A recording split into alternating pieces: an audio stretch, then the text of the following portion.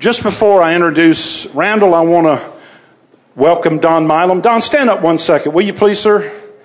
This is Don Milam, and he doesn't realize this, but he's one of my heroes. And I'll tell you why. When he was a missionary in Mozambique, they put him in prison for his faith for 10 months. And he still loves Jesus. And I'll tell you, to me, real heroes are people that have been through the fire and come out loving God more than when they went in. And that's really our inheritance.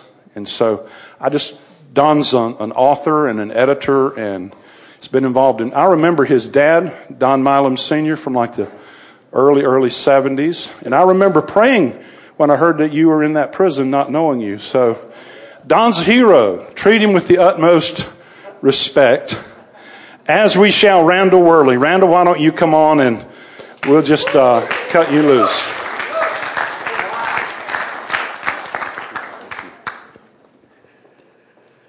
Oh, I always look forward to coming here, and after hearing Andy, wow, you get to hear that every week, and your enthusiasm is underwhelming.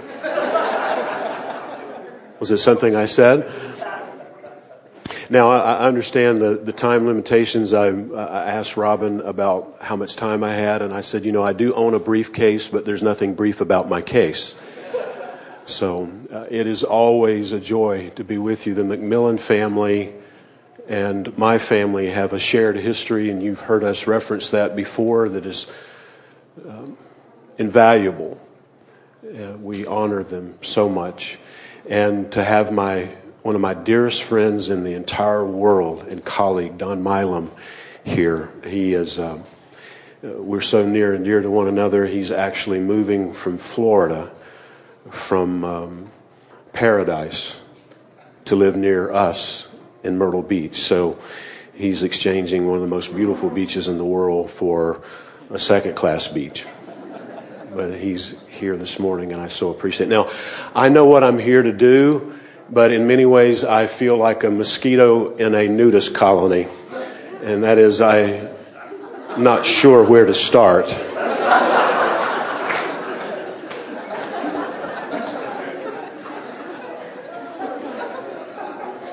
Now, that may not have been the best metaphor to start with.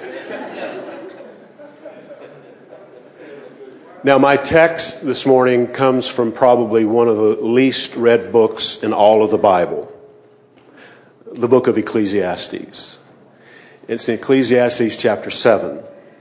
And there's a reason why that there's not many people that spend much time in Ecclesiastes, is because it has such a melancholy tone to it. If you've ever read it, you're familiar with that. It starts out, all is vanity. All is vanity. Vanity of vanities. That sounds like a real page turner, doesn't it? I know that if I was writing a book, I don't think that I would start the introduction that way.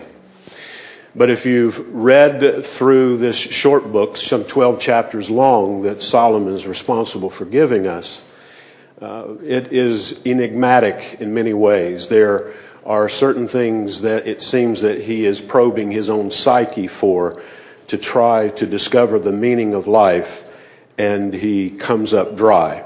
Have you ever noticed that when you've read through it?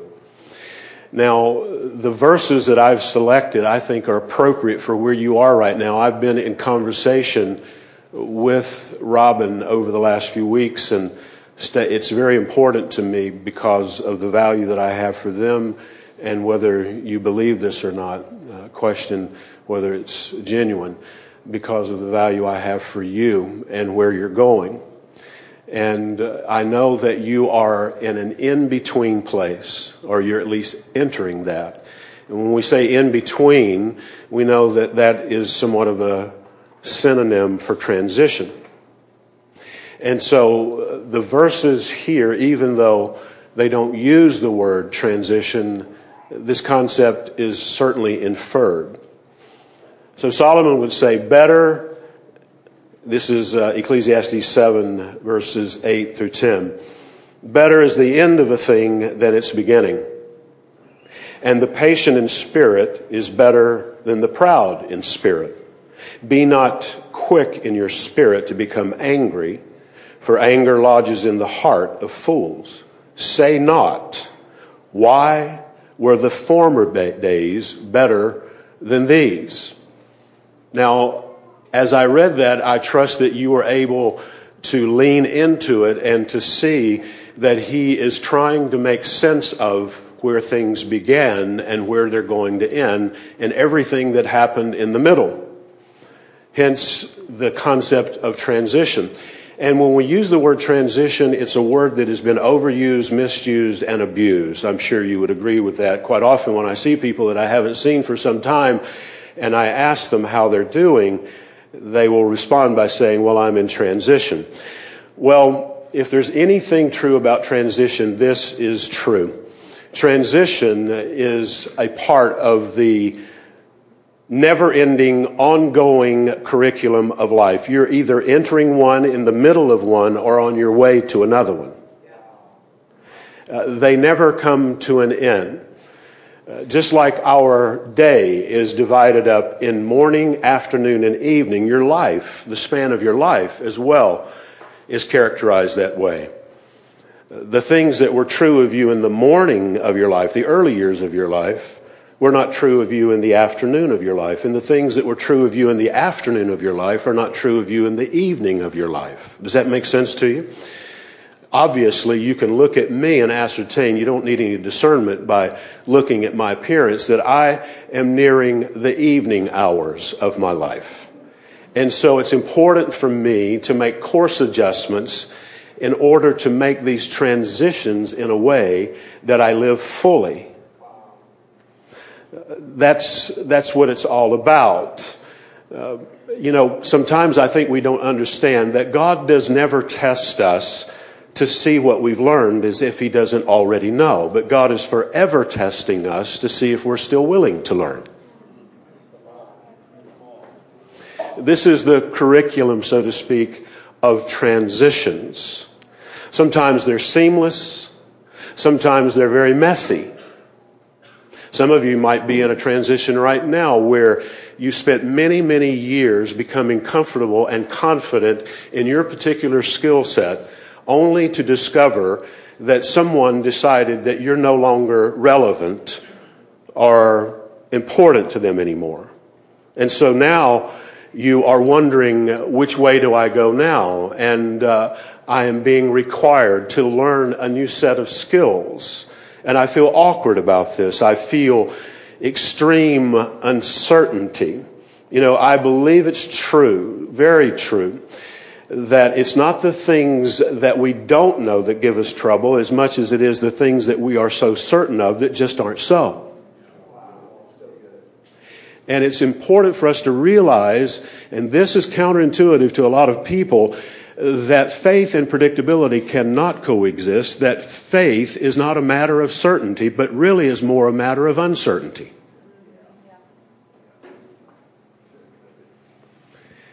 If Abram, the father of our faith, has this disruption, this interruption in his life, after 75 years of living in a land that he was familiar with and speaking a language that he was fluent in, and understanding the culture and the customs that he was brought up in. And God interrupts and disrupts his life and says, I'm calling you to leave all of that and to go into a place that I will show you. Don't you love the ambiguity in which God speaks to us? No, you don't. Thank you for your honesty. He didn't say, Abram's response was not, would you be so kind as to send an emissary from this place that you're wanting me to go so that I can at least, do you have some travel brochures? Or can I talk to somebody who's been there before? But God just tells him, no, he says, you start walking and I'll show you as you walk. This is really what the walk of faith looks like. It is laden with the unclear, the mysterious, the ambiguous.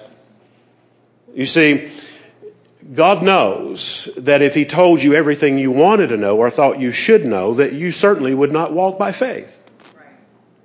In fact, some of the things that you're desperate for Him to tell you right now, if He told you, it would not create faith, it would create unbelief.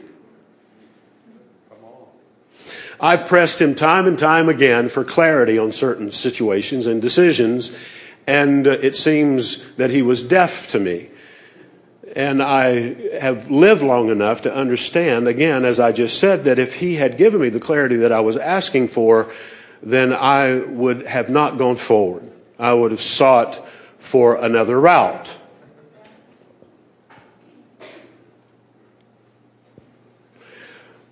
How many of you ever heard the, I'm sure you have, the well-known poem, Footprints in the Sand? You familiar with that one? Maybe some of the younger ones, I don't see them nodding. Google it while I'm talking. Footprints in the Sand. It seems that this poem was inspired by an individual that in a dream went to heaven and from heaven's perspective was looking back on their life, and God let them see the panorama of their entire life from beginning to end. And as they looked down the beach this way, they saw two footprints in the sand, two sets of footprints. As they scanned further down the beach, they saw only one set of footprints. And this created curiosity, and the individual asked, said, what happened here, back here? There are two sets of footprints. Here, there's one set of footprints. In a very endearing way, the father said, well, that's when I had to carry you. Now, there's somebody that took this poem even further. And as the person looked further down the beach, they saw that there was one set of footprints in the sand, and then there were these long tread marks. And the question then was, what happened there? Oh, that's when I drug you. Now, this is probably going to challenge your theology, but whenever Jesus said in John's Gospel, chapter 6, that no man comes to Him unless the Father draws him, that sounds rather innocuous, doesn't it? He just draws you. He woos you. The word draw there literally means to drag. I see that I'm finally resonating with at least a few people. You see, it's so important for us to, and maybe I should have prefaced my remarks with this, and it's not too late. What I came to share with you today is not necessarily some cleverly crafted sermon, even though I have that aptitude. That's not what I came to do. I came to bring more of an exhortation, and I hope that does not seem presumptuous to you. I came from a church culture that whenever someone was identified as an exhorter as opposed to being one who had the acumen of a teacher, that they were basically saying they're not a very good communicator, but they at least they can encourage you and exhort you. They don't really have a lot of substance, but at least they're an exhorter. That sounds familiar to you, I'm sure. But in reality, that's an unfortunate definition of exhortation, or to be an exhorter, because when Paul uses the word, it means to come alongside someone. It's very much, I think, mirrored in the ministry of these anonymous women whose names that we don't know even to this day, that were known as midwives in the Old Testament. They seldom get any mention whatsoever. These midwives that were always there at the right time when travail started to coach the mother through the process of birthing the child. Why? Because she herself had empathy. And you know, there is a distinct difference between empathy and sympathy. I've learned over the years that there are some people that when they are sharing with me their innermost feelings, I have to be careful not to say, I know how you feel, because that implies empathy. I can feel sympathy for them, but empathy, my definition of empathy, is the echo of someone else's pain. It means when they are sharing with you from their innermost being, from the abundance of the heart, the mouth speaks. And this is not just truth. It is also wrapped up in the pain, the pathos that we feel when they are sharing, and you feel that this is resonating from their heart. It's almost like they are pinging something deep in you. And I use the word to ping. You know, this is the means by which mariners are able to determine the depth of the waters they are in. They bounce sonar waves off the bottom, and when it comes back, they can tell how deep it is. That is really a picture of what empathy really looks like. And you know when you're talking to somebody that empathizes with you. So unless you just think I was waxing philosophical there, I've been where you are. I've been through these transitions, leading people corporately. I've been through these transitions in my own life. And I understand the uncertainty, and I understand the challenges, and how, again, that they are seldom ever seamless. But I think you really need to grasp this thing about God's nature and intentions toward us. And I promise you, if you are able to trust His intentions, you can endure any intensity. That's the key to enduring intensity, is trusting His ultimate intentions. Is that these transitions that are constantly coming to us, some of them are anticipated, some of them are unanticipated, are causing us to be increased in our ability to take risk. I felt some years ago when I passed into my 50s that He was not going to require of me as much risk as He did in my 20s, 30s, and 40s. I was seriously mistaken about that. You know, there is something about assumption that we need to be aware of. Assumption is the very lowest form of knowledge. It has no witness and no evidence whatsoever. And so I thought, okay, from here on out, He is not going to challenge me with as many impossibilities as He has in the previous 3 decades. But have you discovered that if you are not surrounded with impossibility, that in itself excludes His involvement?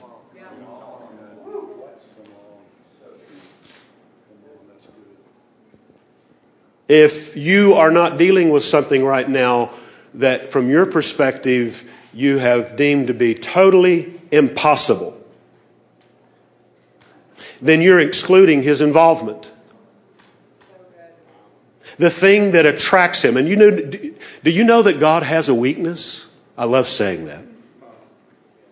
That's offensive to a lot of people. He does have a weakness. You're His weakness. Weakness is attractive to Him. That's right. So good. Vulnerability is irresistible to Him. That's, again, so counter to our rationale. What risk are you facing right now? You say, well, right now everything's pretty safe. Well, maybe I should put you on notice this morning that you're about to be ambushed by some very significant risk. I love what T.S. Eliot says about risk. He said, it's not until you risk doing something that cannot be undone that you will ever discover what could be done. And then he said, it's not until you risk going too far that you will ever discover how far you can go. Am I still talking to the right people? What is your risk tolerance right now? He's getting ready to increase that dramatically.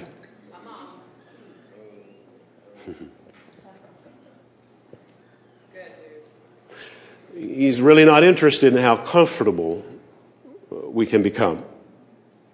Because if we don't have something regularly to overcome, we will eventually be overcome by complacency.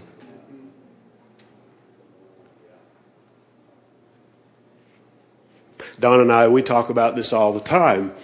And he is further along in the evening of his life.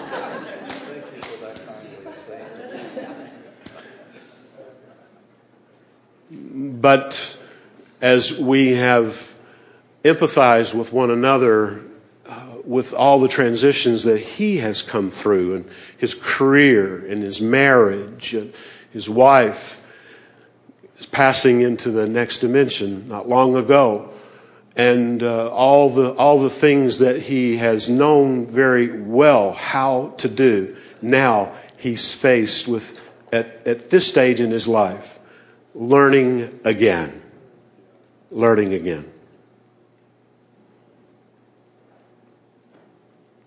There is something that I discovered years ago in 25 years of being a senior leader that I wished I had known in the beginning about leading people. This feeling that I always had to know just exactly where we were going. You know, it's so important in that church culture that I came up in. You had to vision cast. We had to clearly, you know, we went to this passage of scripture in the book of Habakkuk that talks about the vision is for an appointed time. And this is speaking of watchmen. You know, they are able to see into the future, these seers. The vision is for an appointed time. Write the vision and make it plain. And I did that. And quite often there were people that were pressing me about which direction we were going, and I didn't have a clue. But because I'm pretty quick on my feet and I have somewhat of a command of the language, I could make up some bogus answer. The truth is, most of the men that were true patriarchs of the faith in Scripture, even Jesus, this may sound irreverent, even blasphemous to some of you, but even Jesus, I don't think, quite often knew from moment to moment what might be next. Boy, that's such a relief to me. I think leadership really needs to be released from that unrealistic expectation and to know that they also are walking maybe only a step or two ahead of you. Is this making sense to you at all? You're a cerebral bunch, aren't you? You should have got a cerebral teacher.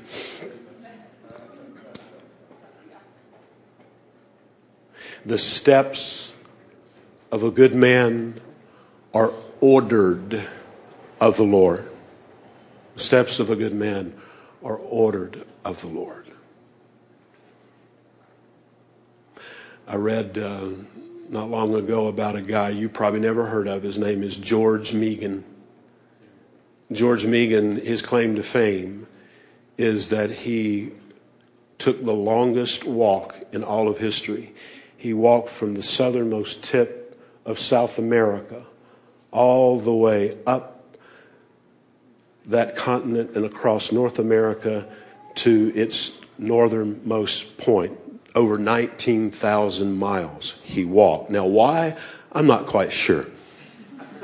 He wrote a book about his experience and his journey. But when I read about that and I thought about the nomadic culture of the Old Testament and how that wherever they went, primarily, they got there by walking. And I'm a walker. I walk several miles a week. And just this past weekend in a neighborhood that I've lived in for 14 years, I began to notice things that had been there all along that I had not seen previously. And I would not have seen them if I had not taken these new paths And I had driven these streets before, but because I was so intent on where I was going, I was missing in my desire to maintain momentum those things that were hidden in plain sight that were absolutely momentous.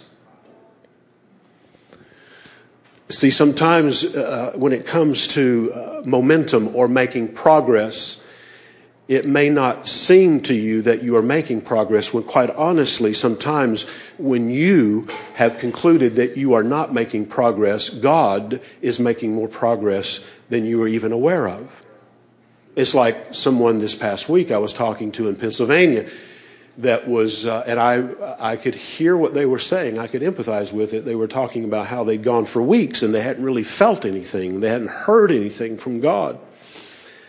And even though they knew that he was inescapable and that he literally has an obsession with his sons and daughters, and that's appropriate. He has an obsession with us. He's more obsessed with you than you realize. There was still this disconnect, this feeling of disconnect. I think that's the reason why that I believe it was Job that says that those who observe lying vanities, they forsake their own mercy. It's true, isn't it, that what you focus on will determine what you miss. And so I looked at the person, and what I said to them was somewhat of a conundrum. I said to them, God's perceived absence is proof of his presence. Should I say that again? God's perceived absence is absolute proof of his presence. There is no such thing as the feelers translation of the scripture. Yeah. I had a pastor text me this morning, as I do quite often, who was looking for some inspiration. Oh, what I would do to get royalties on all my Sunday mornings when I hear from people around the country. You think I'm making this up? I'm not. And he says, I feel like a deaf mute. And I texted him back and I said, and this wasn't a canned answer, it was something I learned a long time ago. I said, Mark, I almost said his last name. There's a lot of Marks out there. So don't try to put it together. Don't connect the dots. I said, Mark, I said, when you can't hear, he's teaching you how to see. And when you can't see, he's trying to teach you how to hear. I said, maybe you are groping for language, and all God wants you to do is walk into the meeting today and to look at people and let them live. Because quite often it wasn't what Jesus said as much as it was just a look.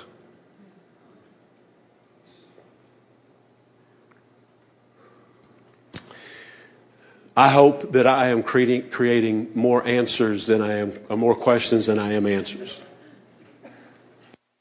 Because I think I've said in my previous visits here that probably one of the greatest gifts that God has ever given you is not one of the gifts of the Spirit.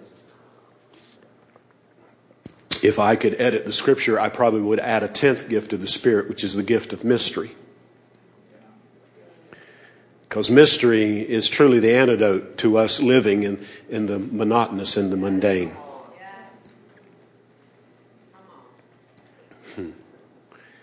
This is all a part of what it means to live in these continual transitions, moving from one place to another. Some of you have been willing to settle prematurely because you are, how shall I say this? You are controlled by the security of sameness.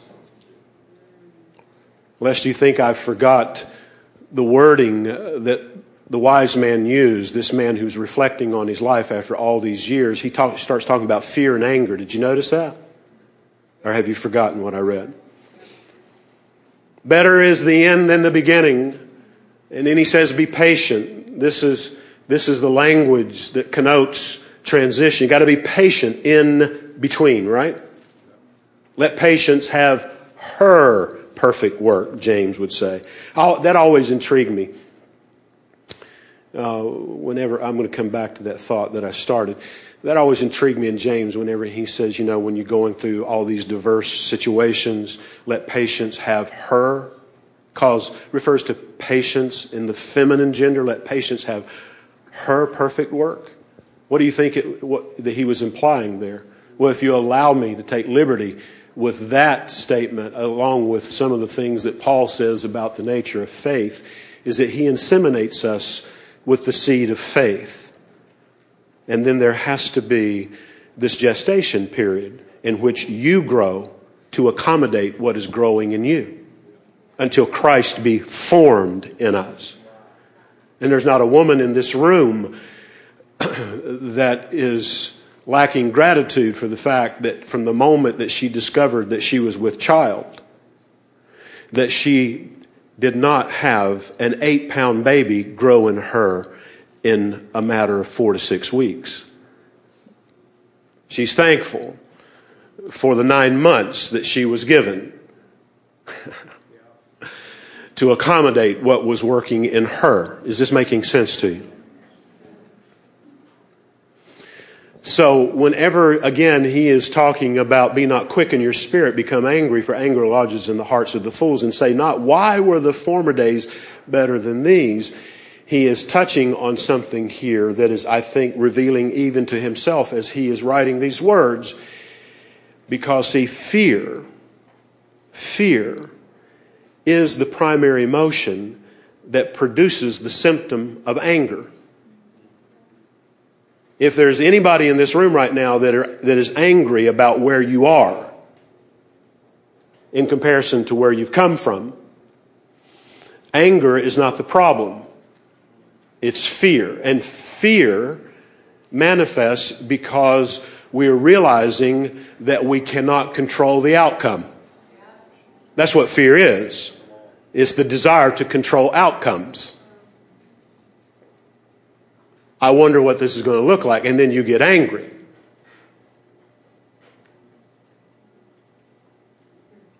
Anybody need any therapy on that?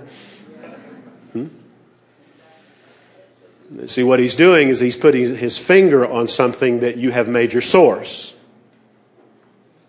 And he is certainly, as you've heard so many times, not jealous of you, but he is jealous for you. He's not emotionally insecure, but he is jealous for you.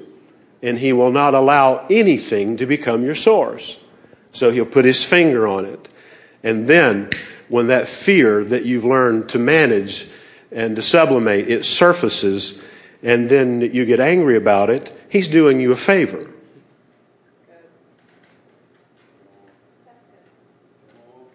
Now, as I come to a conclusion, the steps of a good man. Go ahead and stand. You're astonished, aren't you?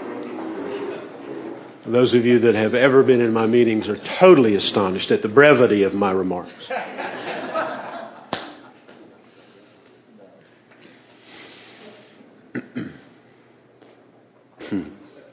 You do understand that over explanation robs people of astonishment.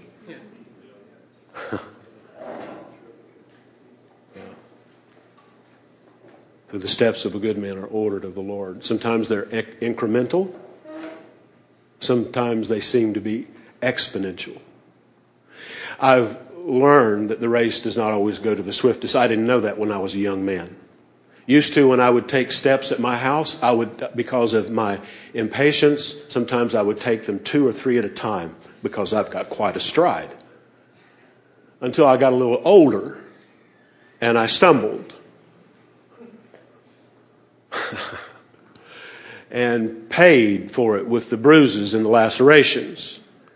And I began to understand that even in this daily exercise that I almost do unconsciously of taking these steps, that there is something in that God wants to show me in the progression of how he brings me from one place to the next.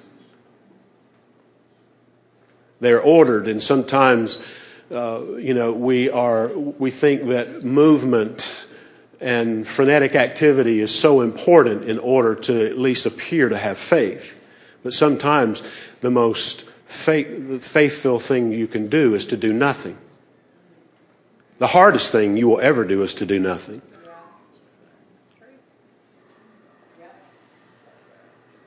Most of you right now appear to be rather docile and calm right now, but you remind me of some of the mallards in my neighborhood. What did he call us? There are a lot of mallards that live in my ducks that live in my neighborhood. And sometimes when I walk by the ponds and I see them just gliding on the surface, they're just gliding. But I know that just beneath the surface there is this frenzied activity. You got my point now, don't you?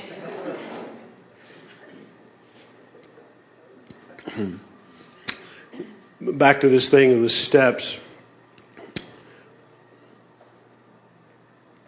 I know that I'm pointing out the obvious, and I have an amazing grasp for the obvious. That when you look at a step back there, you see that it is both vertical and horizontal. This is what creates the step itself. And the horizontal part of the step, or the vertical part of the step, is referred to as the riser. It's a tread and a riser, tread and a riser, tread and a riser. And now what I'm going to do is invite you to look at it from this perspective. It is not just something down at your feet, but it's up here as well. And some of you have hit a wall, or what you think is a wall, and it's really not a wall. If you are able to somehow heighten your perception and get your hand up a little further, you would realize that what you've hit is not a wall, but merely the riser to the next step. Anybody hit a wall here lately? Yeah. It's just telling you that there's another step. Another step. So like I said, I've come in exhortation this morning with my scattered remarks, but I think I've given you something to think about in terms of transition. And I want to invite you to do something with me if you will humor me a little bit here. And I know that we're limited in space, but I think we ought to do an exercise. Are you ready for this? You know, the Bible says that if we are not weary in well-doing, we will reap in due season if we faint not. You familiar with those verses? Be not weary in well-doing. Right? I like the wording of that. Don't be weary of well-doing. He did not say that you would not become weary in well-doing. You do become weary in well-doing. The issue is not becoming weary of well-doing. For you'll reap in due season if you faint not. When he talks about fainting, what is this mechanism, this almost involuntary mechanism of fainting? It's when the mind is so overwhelmed that it shuts down and it decides it's going to shut everything else down. I remember at my brother-in-law's wedding, I'd never seen this before. I'd heard about it, but one of the groomsmen, before the end of the ceremony, I didn't see it, but I heard it first. He locked his legs. He was standing there through this, ceremony, and boom, and he bounced, just like a tree falling in the woods. And, this happened, 40 years ago. And I said, what on earth happened to it? Because he was only 14, 15 years old. And they said, well, he locked his legs too long. Some of you are locked up right now, and that's why you feel like you're about to faint. And so what God wants you to do in just a prophetic exercise, this should be easy for you. It may be awkward for some, is that he just wants you to step out, to step forward, and to know just in that, you may not feel anything. This may seem like, a totally ridiculous request. But I have had that experience so many times when he would speak to me and say, I want you just to stand up and take a step in the room. And in doing so, because see, like we've heard it so many times, the journey of 1,000 miles, how does it start? With a single step. Starts with a single step.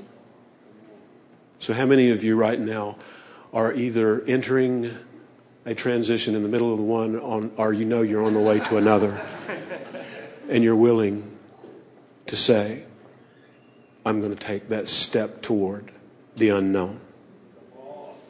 Can you do that now? Are you paralyzed? I take that step now. Yeah. I step out of the boat. I step out of what's comfortable. I step out of what I'm secure in. I step out of what I'm familiar with. I step out of what I have come to feel I can control into the uncontrollable, into uncertainty. And I believe that as I do, like Peter, there is buoyancy that is coming to me. It's coming now. The buoyancy of faith is coming to me. Why is it that we obsess over the fact that he did sink? And I think that's interesting. He didn't sink like a rock. He was beginning to sink. How do you begin to sink? You ever thought about that? It's almost like in the storm that the boat was brimming with water and they are losing their minds, so much so that nobody's noticing that it's defying the laws of buoyancy. Even though the boat is brimming with water, it's still not sinking. Right? Are you ready for some new buoyancy? Are you ready for him to increase your risk? I am.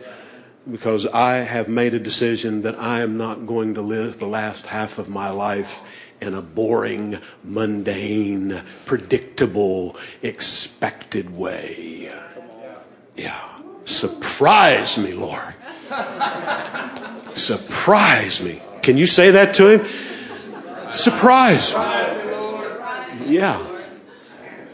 May you overwhelm your sons and daughters in this. May you overwhelm your sons and daughters in this room with something that is more overwhelming than what is presently overwhelming them.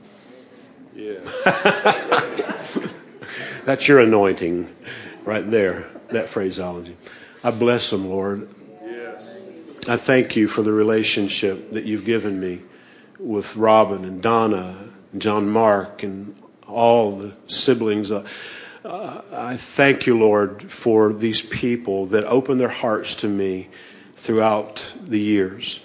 And I just bless them.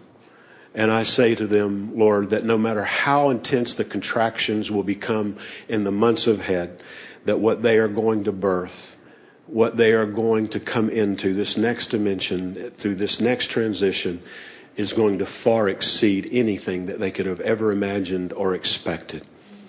I just say that, Lord. I speak it into the atmosphere. This has been good for a while, but it's time to move. This has worked for a while, but it's time to move. And there's a new sound, and there's a new voice, and there's a new culture even that is coming, Lord, to Queen City Church.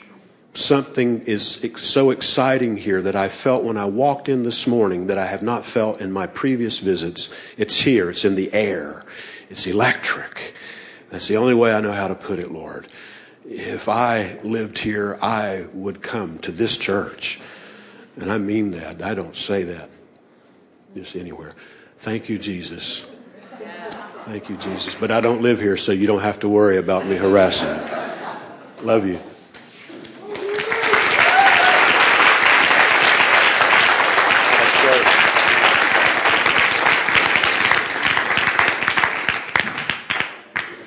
Why don't you grab a seat one more moment? We want to...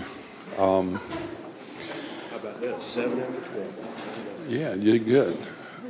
we have ministry teams that will pray for anyone in the building that will, if you just present yourself over here in this corner, would love to pray for you. They've been trained to be very helpful. And remember, teenagers, sign up for the baseball game. Men, if you're not on that email list, sign up for that.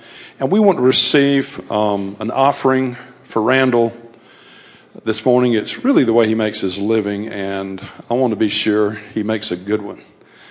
And so if you would like to, here's what we do. If someone stuck $10,000 in this offering, Randall would get that plus whatever came in. What I mean is we don't, when they're not big enough, we add to it.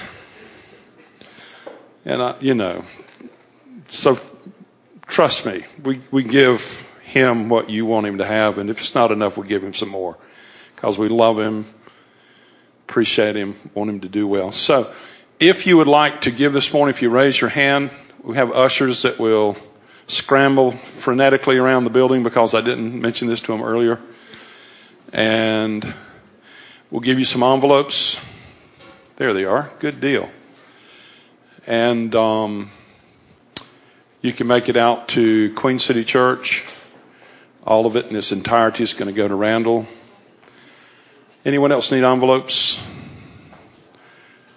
Back there in the back. I'm not seeing any over here. Yeah, Ben, will you bring a couple of those? Yeah, there we go.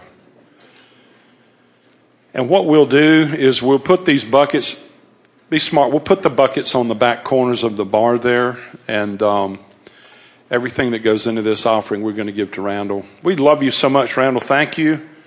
You're such a insightful, challenging person and a genuine person. I like that. I like that about Randall's wife's just the same. They're just great people. So thank God. Let's pray for him. Father, we just extend our hand. We extend our faith. We extend our love towards Randall. We ask for Randall and Penny and his entire family that you would open up the way in places where there is no way, that you would speak life and reality on an ongoing basis. And Lord, we agree with Randall. The second half of his life will far exceed the first half, and the first half's been really good. So we break inordinate threats or intimidation or anything that tries to come against Randall, his family, his children, his grandchildren, and we ask for mercy and grace to be their portion in Jesus' name. Amen. Amen. All right. Bless you guys. Have a great week. Come to the men's meeting on Wednesday. It's going to be fun. Have a great day.